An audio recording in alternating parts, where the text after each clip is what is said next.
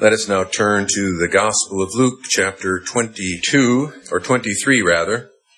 We begin to read at verse 50 of Luke 23, and then we'll read down through verse 12 of Luke 24. Now behold, there was a man named Joseph, a council member, a good and just man. He had not consented to their decision indeed. He was from Arimathea, a city of the Jews, who himself was also waiting for the kingdom of God. This man went to Pilate and asked for the body of Jesus. Then he took it down, wrapped it in linen, and laid it in a tomb that was hewn out of the rock where no one had ever lain before. That day was the preparation, and the Sabbath drew near.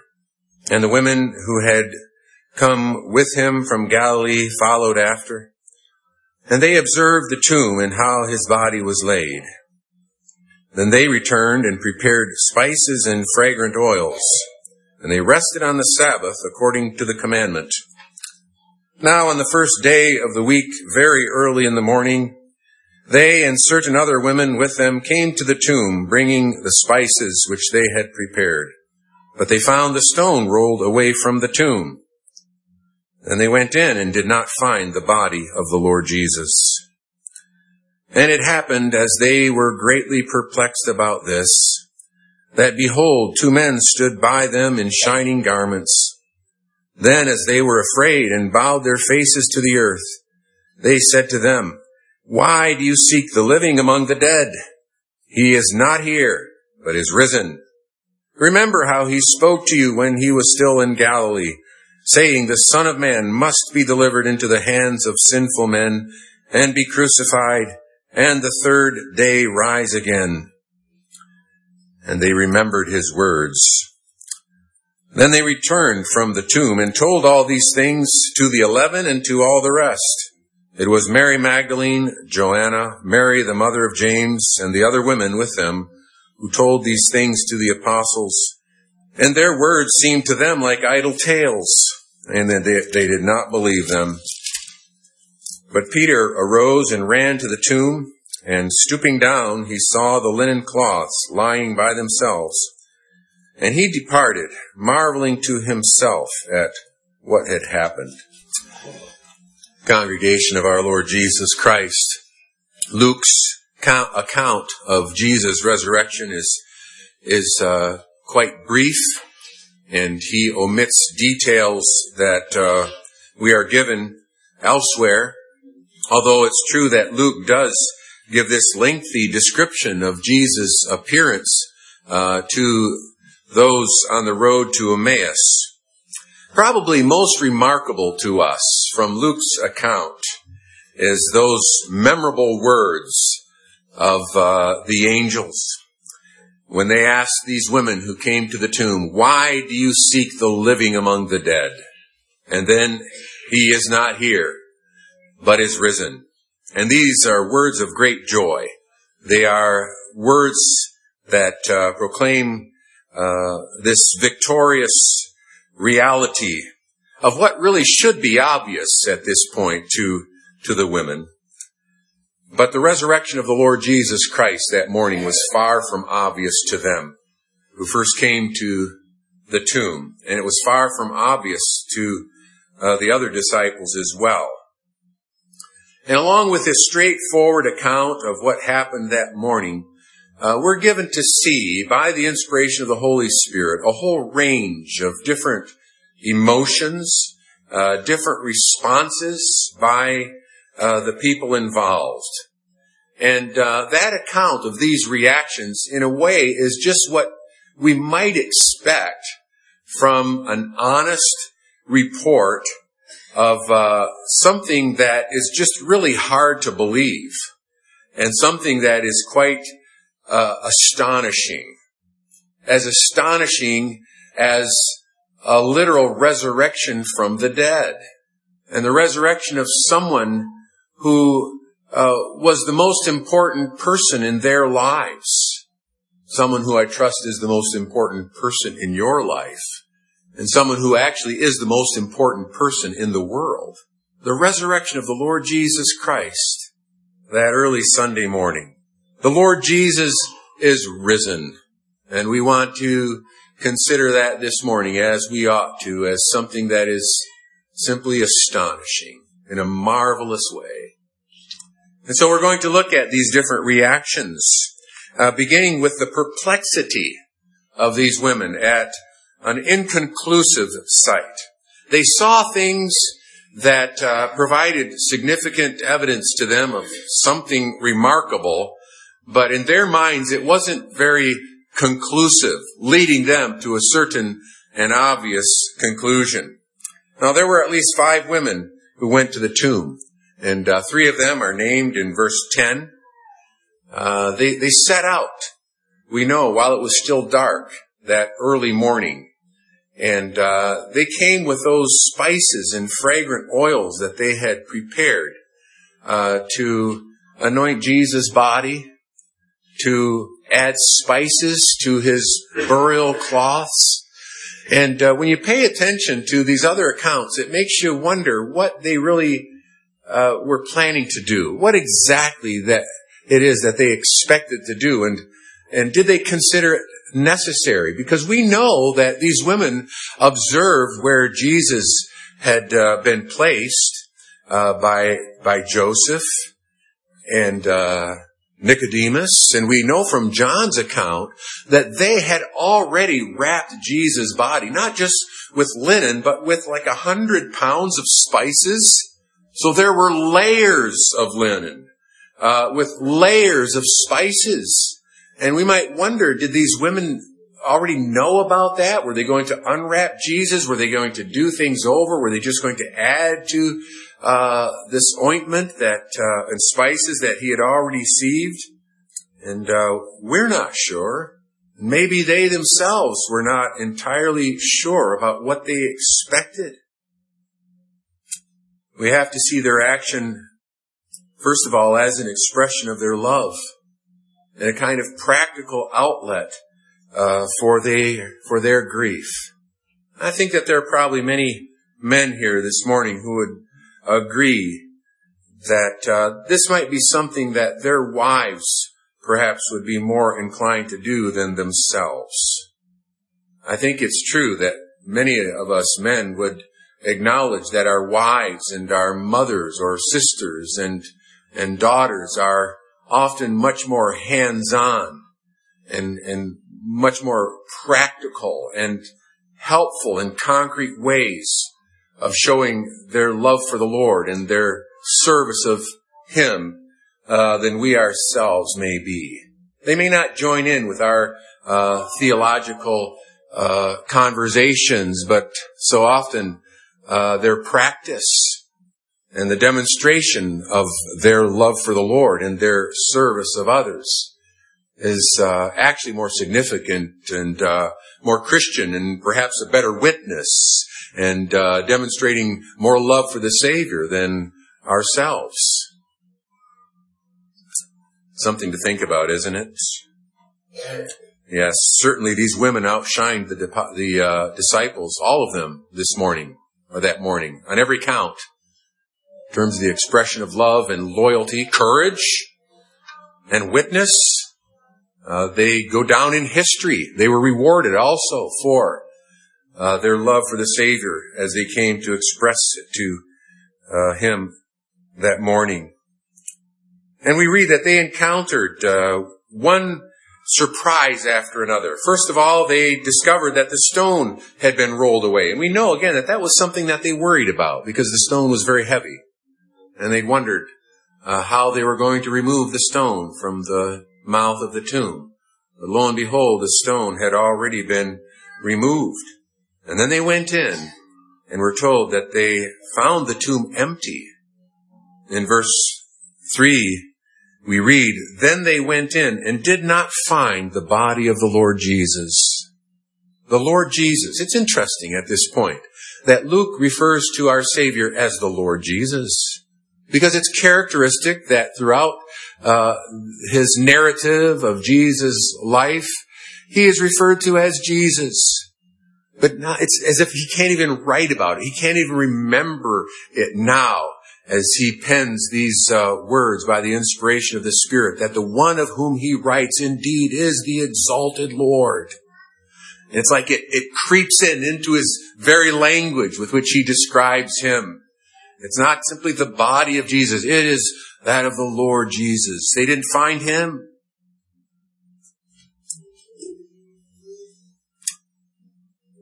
We might say, well, of course they didn't find him, because it's obvious to us.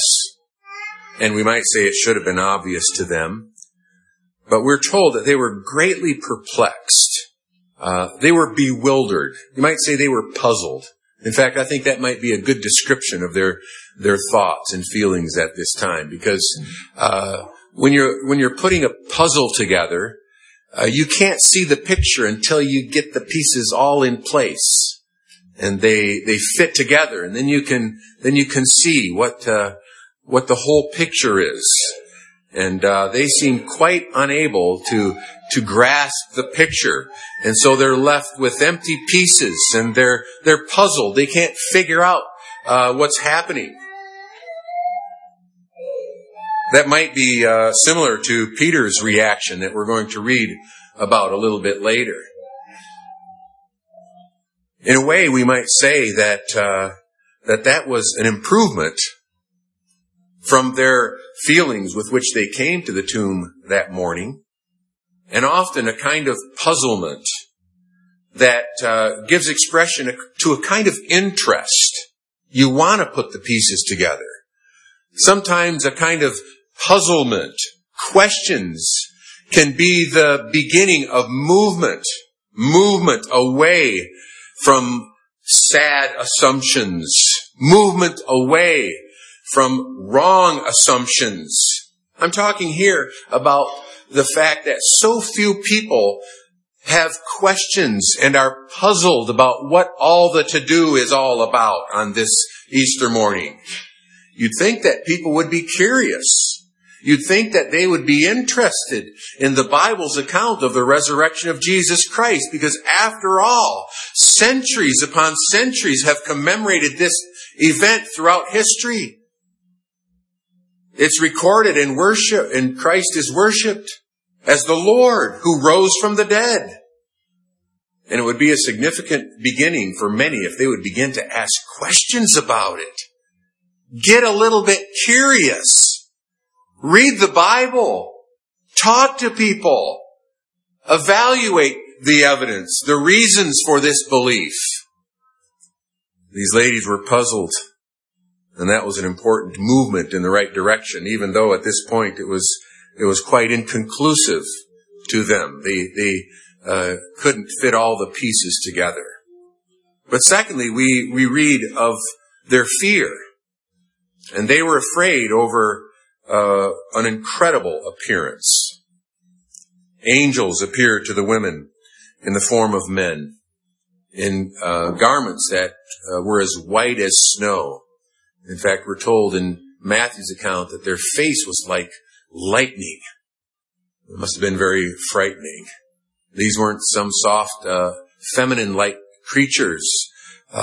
They weren't little fat babies with tiny wings. They were angels in the appearance of men, but as from another world, an unearthly appearance that filled them with fear. Now, if you told me that an angel appeared to you last night, I would not believe you. I'm sorry. I just wouldn't believe you. It would be incredible. In other words, it would lack credibility for a variety of reasons. I could explain them if you want sometime. But this appearance of the angels was incredible, not because there were no good reasons for it, not because it didn't make sense, but it was incredible in the sense that it is marvelous and wonderful. It had to do with Jesus. And they should have immediately recognized the significance of that. Remember how Jesus interpreted Jacob's dream when he saw a ladder extended from earth to heaven. And Jesus told Nathanael that he would see greater things than what he had just witnessed of Jesus' ability to know him deeply from a distance. He would say, Hereafter, you'll see the angels of God ascending and descending upon the Son of Man. It's a wonderful picture of Christ as the mediator, as the one through whom heaven and earth are joined, the one through whom there is communication and connection with heaven. And that is demonstrated again and again throughout the earthly ministry of Jesus by the role and ministry of angels who appeared to announce his birth to shepherds at the very beginning of his coming, who were there at the climax of his time on earth when he ascended into heaven, and the angels stood by and say, "Men of Galilee, why are you staring into heaven?" Angels ministered to Jesus at other critical points of his ministry, when, unlike Adam, he overcame Satan, not in a garden, but in a wilderness. And then angels came and ministered to him. And after that bloody battle in Gethsemane, where Jesus said, "Nevertheless, not my will, but yours be done," again, we're told that an angel came and strengthened him. Angels always showed up at critical points in the life and ministry of our Lord Jesus Christ. Yes, these women were afraid, and you might say, well, in a way, they had a reason to be afraid with reverence and fear, but they also had good reason to expect a marvelous revelation about the Lord, because that's what they got. And the appearance of angels should have made their hearts beat already with expectation and joy. And then we see further movement, a movement to faith. Through incontrovertible testimony. You know, I hesitated writing all these big words in the bulletin. I know I got started and I couldn't kind of help myself, but I want to explain them all. Incontrovertible basically means absolutely certain. And they were given incontrovertible, absolutely certain testimony at this point. "Why do you seek the living among the dead?" they asked. And you know that questions can actually be very powerful ways of making a statement. And that, in effect, is what they are doing. It's such a question that they should all be able to answer for themselves immediately, as if, yes, that doesn't make sense. In other words, that would imply the fact that Christ is risen. And it doesn't make sense to be looking for him as if he were dead. But to make the point very clear, the angel says he is not here. He is risen, and you should know that, in effect, right? And you could have known that with some reflection. It's really as simple as remembering what Jesus said. It's like the person who's trying to fit all the pieces of the puzzle together and forgot that it's just right there on the box. Take a look at the box, and you'll be able to put the pieces together much more easily. Not to compare God's word to a picture, but the point is that the testimony that Jesus had given them has been so unmistakably clear. They just need to look at the box. They need to just remember and give some thought to what they had repeatedly heard from the Savior himself. Remember how he spoke to you when he was still in Galilee, saying, "The Son of Man must be delivered into the hands of sinful men and be crucified, and the third day rise again." And they remembered his words.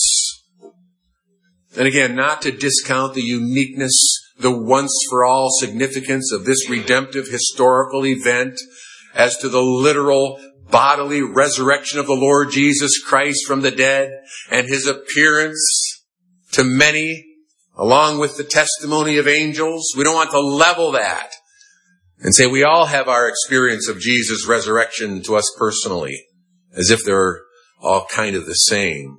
But at the same time, there's a comparison, isn't there, to our own experience in many respects? Isn't it true that moving from clarity or from uncertainty or perplexity to clarity, or moving from fear to faith, is so often not the discovery of something new.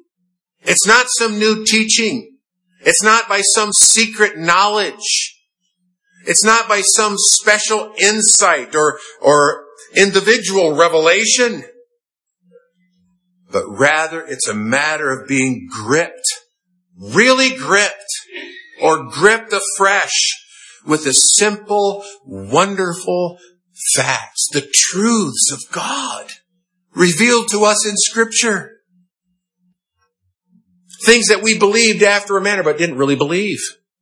Because we acted and we thought and we spoke as if our own personal concerns, our fears, our doubts, our misgivings, our circumstances, they're all bigger than what the Bible says. And those are the things we go by.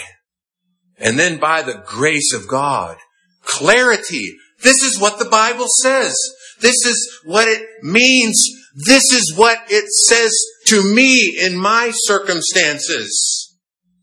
Brothers and sisters, if you've never experienced that, and in fact, if that's not part of your ongoing experience as a Christian, I'm talking about excitement about the Word of God. I'm talking about this sense, this conviction that the Word of God is true. It's so relevant. It's so good. And I just need to believe it and act upon it. And that's exhilarating. And sometimes that clarity comes to us, not by a new discovery, but a kind of remembrance. Being gripped by the truth of God's Word. A person who has never been gripped by the Word of God in such a way, I'm not saying it has to be expressed with a kind of jumping up and down or emotional display, but a person who is not gripped by the truth and the wonder and the goodness, the authority of the Word of God. It's not a Christian. Not yet. Because that's characteristic of faith. Faith is brought to life through the Word of God. When that Word enters in, changes things. And that's what happened to these women. They were reminded of the testimony of Jesus and the wonderful reality of Him risen from the dead. They believed. And that leads us to move on to consider a different reaction. And that is unbelief. Unbelief of incredulous disciples. And incredulous means either unprepared or unwilling to believe. The women told every follower of Jesus they met about the fact that Jesus is risen. They returned from the tomb and told all these things to the 11 and to all the rest. All the rest of who? Well, the rest of the followers of Jesus that they knew or that they have encountered. And that was a matter of obedience to the message that told them to go communicate this message. But you can be sure that it was something that they had their heart in. It was an exhilarating message that they had to share. And when you think about it, it must have taken a lot of grace and self-control for these ladies to handle the response of the disciples, right? And their words seemed to them like idle tales, and they didn't believe them. What an insult to these ladies, as if they conspired to make something like this up. What a shameful display of unbelief. Later on in the chapter, we hear Jesus' response to those who actually reported this as they walked along and were sad. And they were aware that this was the third day besides he was crucified. And they even say, yes, and certain women of our company who arrived at the tomb early astonished us. When they did not find his body, they came saying that they had also seen a vision of angels who said he was alive. It's like they're reporting it. Yeah, that's some other considerations to take into account. It's like, oh, foolish ones, and slow of heart to believe in all that the prophets have spoken. The events were in fulfillment of Jesus' word.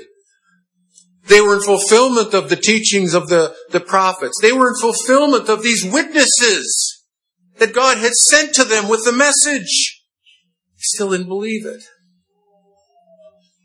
Actually, in the next chapter, when Jesus appeared to them, he showed them his hands and his feet. And it says, while they still didn't believe for joy.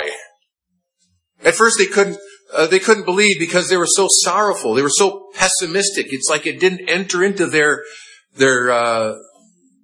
frame of reference, their world of possibility. They couldn't penetrate through the darkness of sorrow. And now their response is like, no, this is just too good to be true. It just can't be. How spiritually dim-witted we are. How slow we are to learn. How unmoved we so often are by the wonderful teaching of God's Word.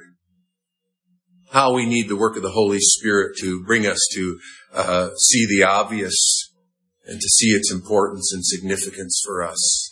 I believe in the Holy Spirit. Brothers and sisters, that's your testimony, which is just as necessary and essential for your understanding of the gospel as your belief in Jesus Christ himself as the Savior, because it's only by the Holy Spirit that the truth of who Jesus is really gets through, so that we're more than nominal Christians, more than people who have a kind of historical faith, who will nod their head about a lot of orthodox things revealed in Scripture, but are unmoved and unchanged by it because it never really took hold of them.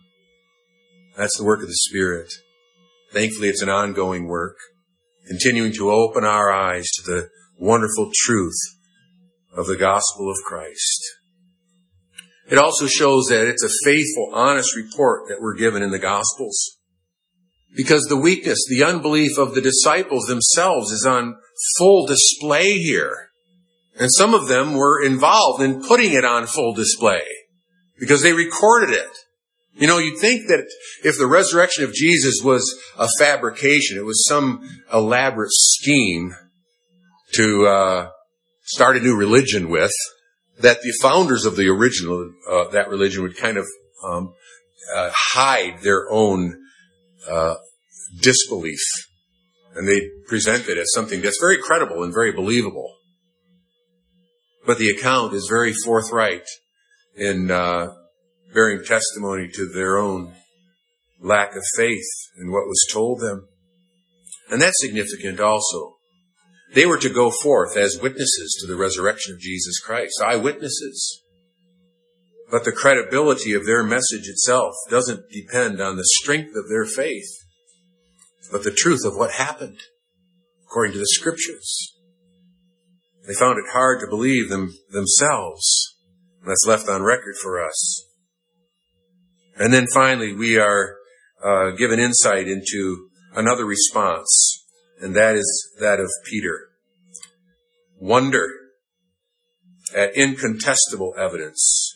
Incontestable means impossible to deny or impossible to argue with, again, by any reasonable person.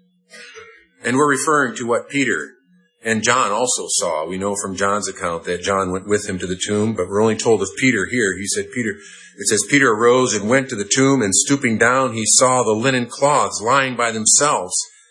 And he departed, marveling to himself at what happened. He went back home, wondering about it, but he still went back home, despite this tremendous testimony of what happened in that tomb. As I mentioned, John's gospel gives a longer account. We're told that John actually was the first to the tomb, but Peter was the first inside, and then John went in. And it says, then they believed, but then it says, but they did not understand the Scriptures.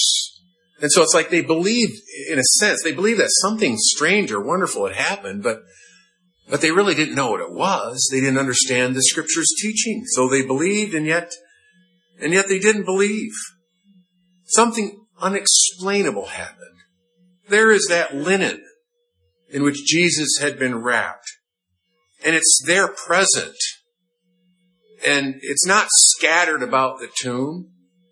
There's no indication that it's been hastily torn off the body of Jesus. In other words, the evidence doesn't point to theft. If someone came to steal the body away, you'd think they'd take the time to remove all these strips of clothing or these cloths. And if they did, it'd be scattered all over the place. So it doesn't look like theft would explain what happened, nor the removal of these strips in a hasty, reckless way. And remember, there were a lot of spices, too.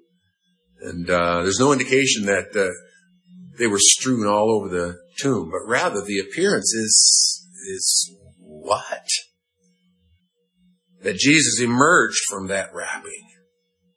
That he carefully removed that napkin, that wrapping around his head, and folded it and placed it by itself. Yes, the testimony within the tomb points to the resurrection of the Lord Jesus Christ. We're told that Peter marveled to himself, and our text just kind of leaves him there. And we know that it will take him much further, but it will take more. It will take more in Peter's case to bring him to the full realization that his Lord and Savior is alive. And that involved the personal appearance of Jesus himself to Peter. But the Lord would bring him to that place. And the Lord will bring every one of his elect to believe our theme, that Jesus Christ is risen from the dead. And believe it as something astonishing, something wonderful, something amazing. Believing it as that which is central to their hope, central to their faith, in a living Savior who lives now. You know that in every case it also really comes down to believing the testimony, believing the witness. Yes, it's through the work of the Holy Spirit, but it's a matter of believing the testimony of Scripture that has been preserved, that has been proclaimed down through the centuries, and by which God has brought us to recognize indeed that Jesus Christ is the one who came in fulfillment of Scripture, and he died for our sins, and he rose again on the third day. And in that great work, we have life, eternal life, spiritual life. We have even the life of Christ within us.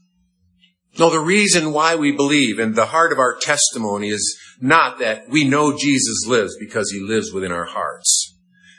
We know Jesus lives because the Scriptures testify to that truth with infallible proofs. And yes, by the Holy Spirit, we have come to believe that. But that's a message for everyone. It's not just that Jesus lives in our hearts. No, he lives in heaven. He really lives. It's not some spiritual idea. But the reality that Christ truly lives is also echoed in the experience of believers. The mystery of the gospel is even described in terms of Christ in you, the hope of glory. And Paul prays for Christians that Christ might dwell in our hearts by faith. In other words, more and more, that we might believe in Christ, yes, indeed, as the exalted Savior and Lord in heaven, who rose from the dead, literally, according to Scripture. But that reality has profound, life-changing results for us. Now, Jesus described those results before his death to Martha. Remember, at the graveside of Lazarus, when he said, "I am the resurrection and the life. Whoever believes in me, though he die, yet shall he live. And whoever lives and believes in me will never die." And then he asked, "Do you believe this? Do you believe this?" You see, because people who really believe this, they're new creations in Christ. Everything is changed. Christ is their life. And the fact that he arose from the dead is not only astonishing and marvelous, but everything depends upon it for their time and for eternity. Amen.